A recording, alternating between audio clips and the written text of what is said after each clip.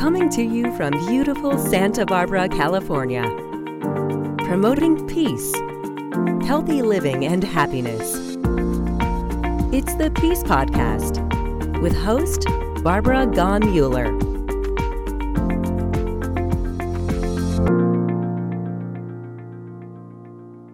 Hi, I'm Barbara Gaughan Mueller. Welcome to another podcast with people who are helping us be happy, healthier, and even bring peace into our lives. If you've been a regular podcast viewer, you know that peace is the foundation of health and healthy living.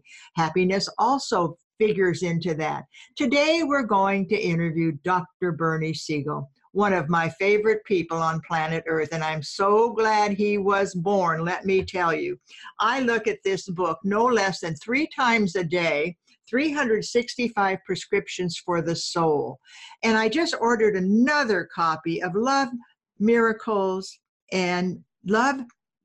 What is it? Love? Medicine and Miracles. Medicine, the second word. Love, Medicine, and Miracles. Because I gave my book away.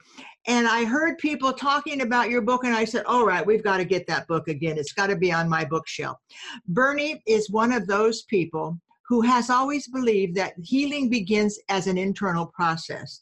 And when you look at promoting peace, healthy living, and happiness, you're going to want to listen to Bernie 2 or 3 times. And now you can listen to him on Spotify, iTunes, or Google Sound iCloud. Bernie, welcome. Thank you. And I may say, just as you do, I'm still reading this every day. It's got to be 25 or so years ago that it was written, or more. But I find that we still keep learning from what we've written, even if you write your own journal. And I'm reading, I found a journal from 1996, a diary I kept. It's wonderful to reread it because of the things that happened on those days and what I learned about them. So that's part of my morning. I have at least 4 books here that, I start with and go on. Well, my late husband, Dr. Robert Mueller, always said, don't lose your wisdom. Keep a pad of paper around. Write down when you're thinking of something because the next few seconds will take it away. Right, Bernie? Our spouses are wonderful editors because I kept my journal hidden because as a surgeon, I experienced so many problems in people's lives, as well as, the fact that as a doctor, I couldn't cure everybody. And sometimes they had more trouble because of me if I made an error in a diagnosis or something of that sort. And one night I forgot to hide it away after I wrote in it. And the next day my wife said to me, there's nothing funny in your journal. And I said, my life is not funny. What are you talking about? And then she took the time to tell me stories I told her and our children at the dinner table, things that left them smiling and laughing that happened at the hospital. And it occurred to me, I don't remember that. I never make notes about that. So I really treasured that comment from my wife because then I focused on the good things that happened too. I didn't eliminate the difficulties, but I also put down the things that helped me survive and got me through the day. Well, Bernie, the way you have infused your wisdom into certain people who had stage 4 cancer and they lived and the doctor said, it's a miracle, you're cured. And they would say, oh, I just did what Bernie said. I thought of happiness. I saw myself 5 years from now going to my son's graduation, getting grandchildren. I wasn't focusing on my illness. I was focusing on my wellness. Right. And I learned from the patients because I often literally met people I thought were dead. If you're told, I would never say this to a patient, but these are, they may be seeing other doctors who say, oh, you have 2 months to live. So they didn't come back to the office. And I'd see them and say, I thought you were dead. That's horrible. But they always had a story to tell because they said, why should I come back if somebody's going to tell me I'm going to be dead? See, those were people who had the courage, because I know other people, well, and I don't make up any of these stories. You have lung cancer. You enjoy playing with your grandchildren and betting on horses, so you need to read the paper to see who's in what race. You develop cataracts, so you can't have fun anymore. You go to your insurance company and say, hey, I'm going to have cataract surgery. And they said, no, we're not going to pay for it because you'll be dead in 6 months. So we're not going to spend money on you if you're not going to live more than 6 months. He went home, literally climbed into bed, laid down, totally depressed, and died within a week. And I told the family to sue the insurance company, and they did, to wake them up. So again, you learn, and the psychiatrists are more familiar with this. When the AIDS epidemic came out, one of the psychiatrists wrote about an immune competent personality, because he noticed that there were certain people who were doing far better than everybody else, and they had a certain personality. And if you went to, somebody treating infectious disease, they haven't gotten into the person's life. They are saying, here's a pill, not what's going on in your life. I always say, when you read literally in medical journals, the ads, or you see them on television, say, I'm depressed. I went to my physician, he prescribed, such and such a drug. I feel better now.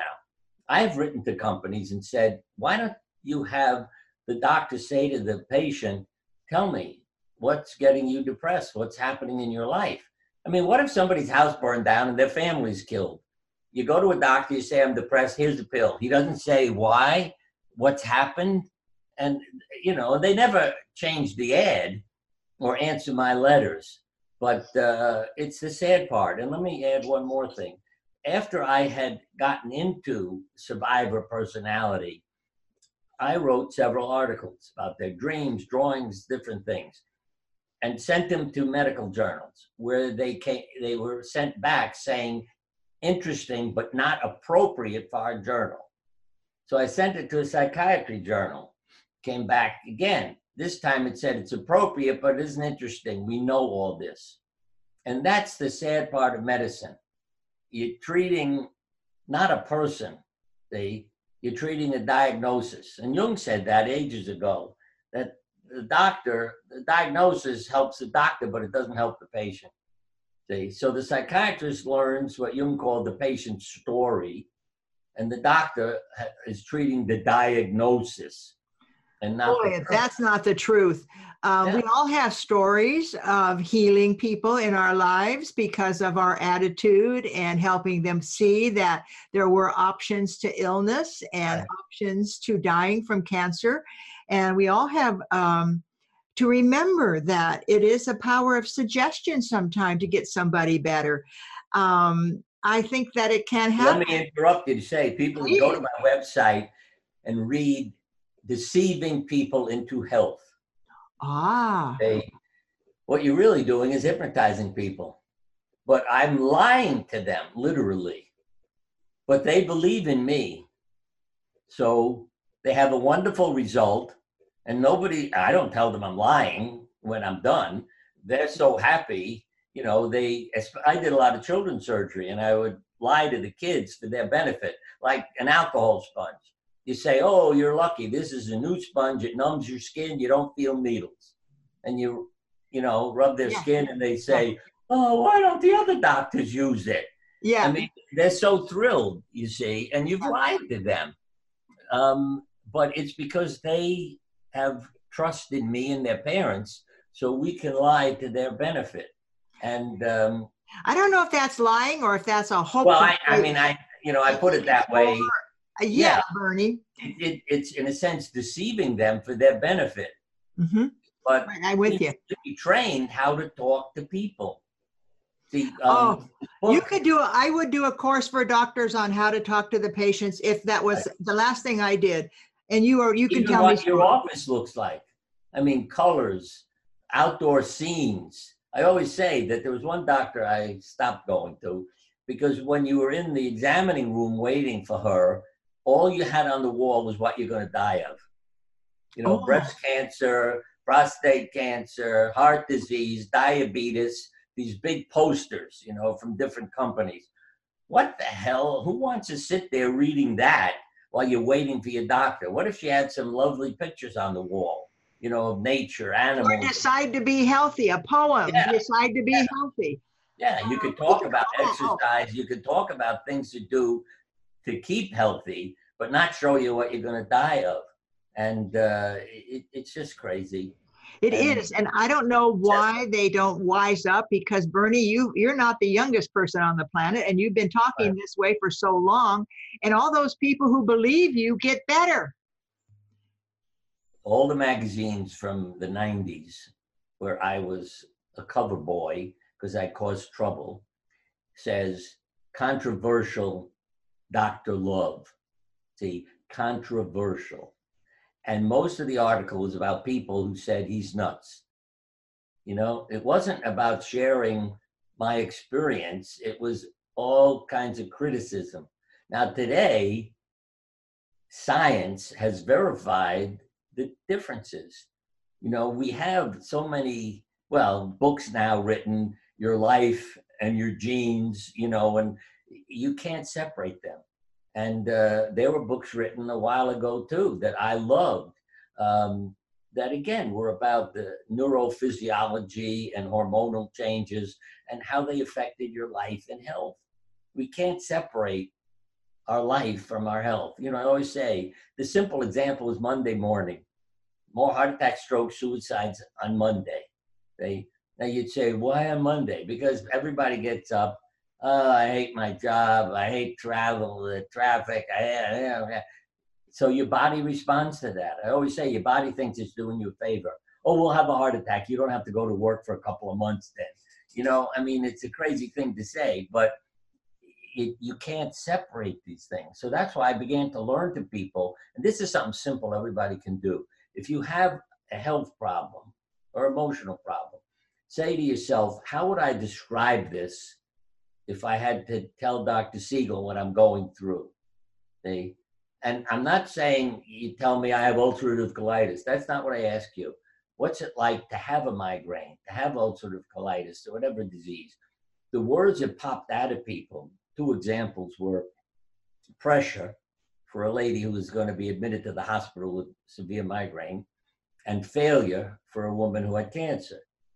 So we went into the pressure in her life that needed to be relieved. Turns out to be her marriage. And within about 20 minutes of our discussion, she got up and went home instead of being admitted to the hospital. Oh my gosh. The lady with failure said, oh, my body failed me. I said, that's not my question. How does failure fit your life? Oh, my parents committed suicide when I was a child. I must have been a failure as a child. So these things come out in words or in images. As I said, you say, draw a picture. One reporter thought I was nuts. This is way back when. She's interviewing me, the crazy Dr. Siegel. And I said to her, draw a picture for me. So she did. I look at it. She's got a great big head on herself, which I knew was her, very intellectual. But behind her on the wall in the picture was a clock with one hand pointing at 6. So I thought, I got to get to her. See, normally I would have said, why is 6 an important number for you? But I thought, let me see what I can do to shake her up. I said, what happened when you were 6 years old? I don't like deadlines. I said, what happened when you were 6 years old? And then came the tears and the sexual, molestation. Yeah. And then the interview is very different because it's like, oh, Bernie, I thought he was nuts, and now look what he did. Yeah. And when people ask you those hard questions, your heart opens up. What you were ashamed of opens up the energy to allow you to live your life. Bernie, I hope everybody replays this interview, because if they could understand that what's going on in their outside of their body is what is internally keeping them there, right? Yes. And one simple drawing they can do, draw a picture of, like a medical student, draw yourself working as a doctor. To other people, I could say, draw yourself at work, draw your home and family, then look at it. With medical students, it was shocking because all they were doing was sitting behind a desk with a diploma on the wall. There wasn't a patient in the picture. In one medical school class, only one student drew himself helping a patient. All the others were, equipment and desk and a diploma. And drawing your home and family. I mean, when a child is depressed and unhappy, and I say to them, draw your home and family. Then I can say to the parents, look how they feel. To the father, you're at work. To the mother, you're in the kitchen. His brother's in the bedroom. He's out in the yard by himself. You're all separated. And they are grateful because they know it's not me criticizing the family, it's them. This was a child who had cancer. And she said to me, I don't get enough time for my family. Oh, no, we're all blah, blah, blah. I said, draw a picture of your family. What did I get handed? The family's sitting on a sofa with an empty seat.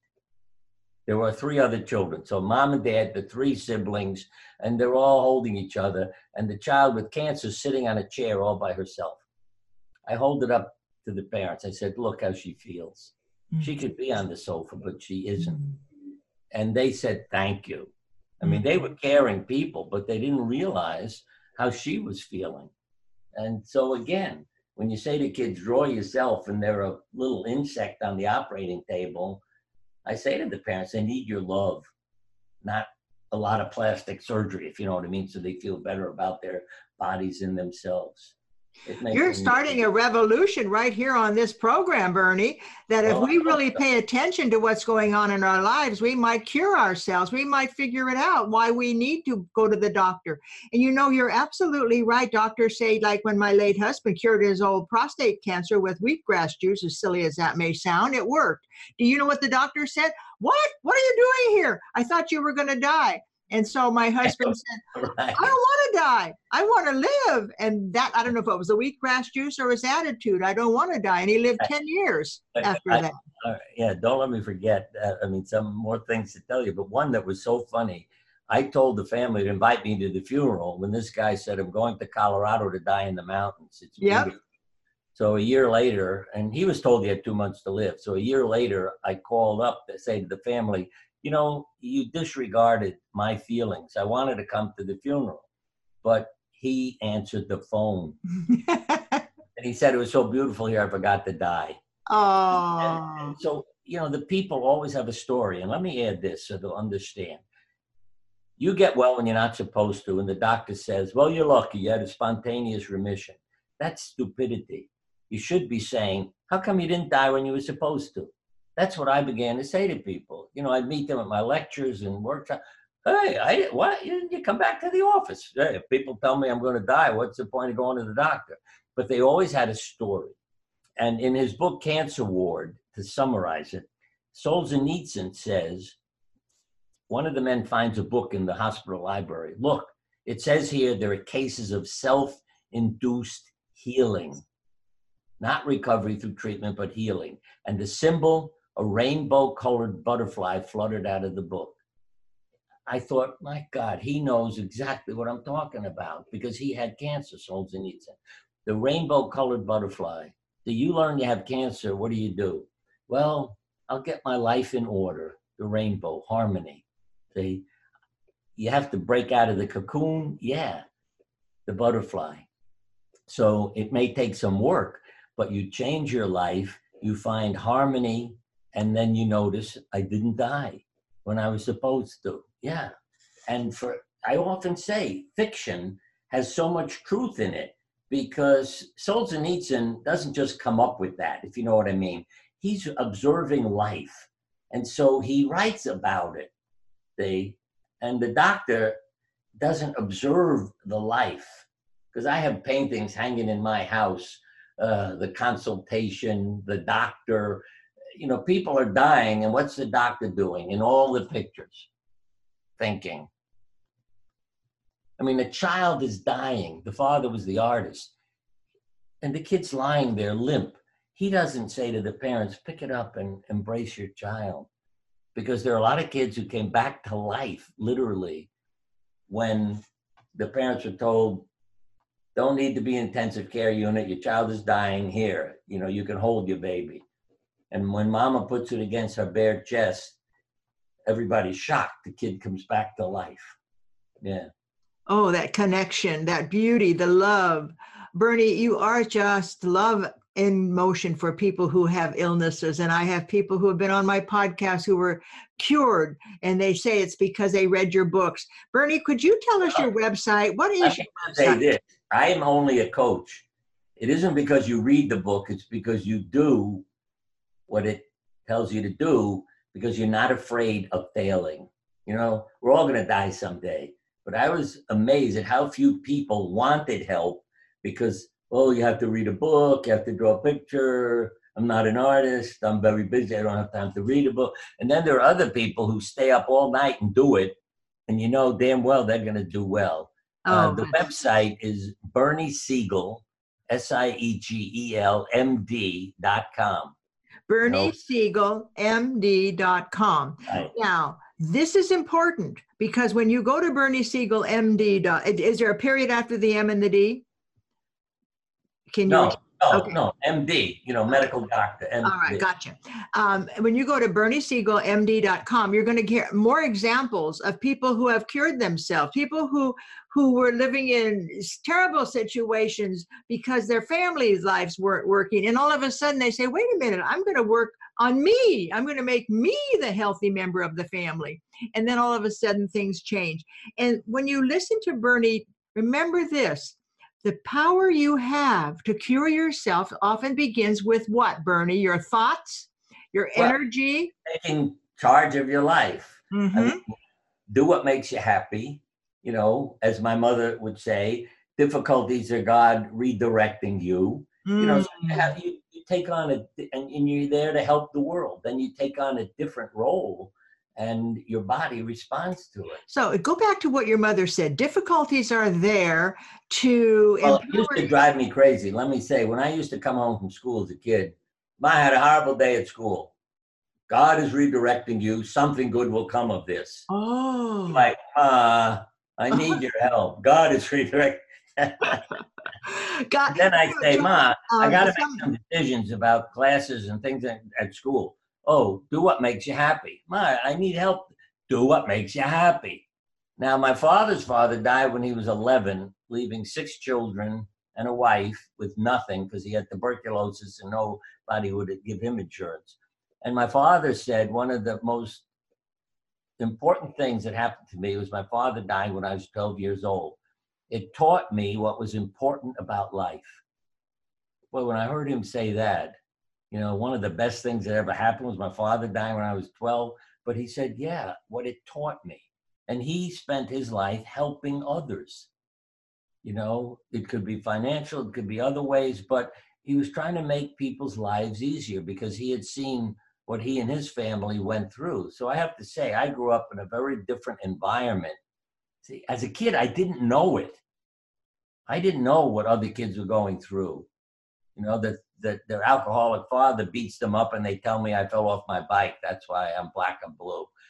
You see, because they were afraid, thinking they're the only ones in class who are going through that.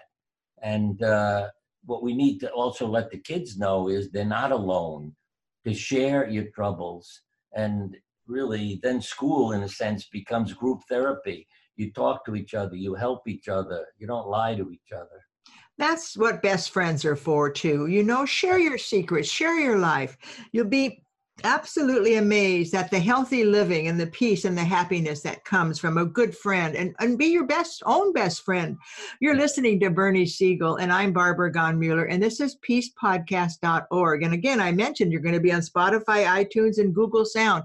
Isn't this wonderful that you can tune in anytime you need a little inspiration from Dr. Bernie Siegel and his book, 365 Prescriptions for the Soul. And then I just ordered Love, Medicine, and Miracles again, because I keep lending it to people and they never give it back. And I love reading.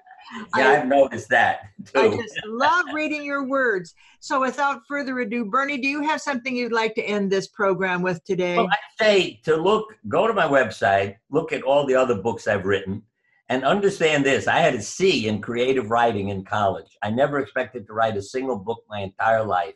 But you see, there are no coincidences. You meet people, they help you, and things happen. But we have books about animals, books literally about miracles, where a lady goes to sleep. In the dream, somebody says you have a lump in your breast. She wakes up, it's cancer. The fascinating thing, at the hospital, her doctor turned out to be the woman who was in her dream, who told her she had a lump in her breast. And so I keep writing all these stories, for people to read and understand what is real and true. Absolutely. I don't make up a single story. Bernie Siegel, you are one of the miracles on planet Earth to help us live our best lives. And as I have this moment to say thank you, bless you, and continued good health for you, Bernie. Thank you. Definitely are one of our miracles.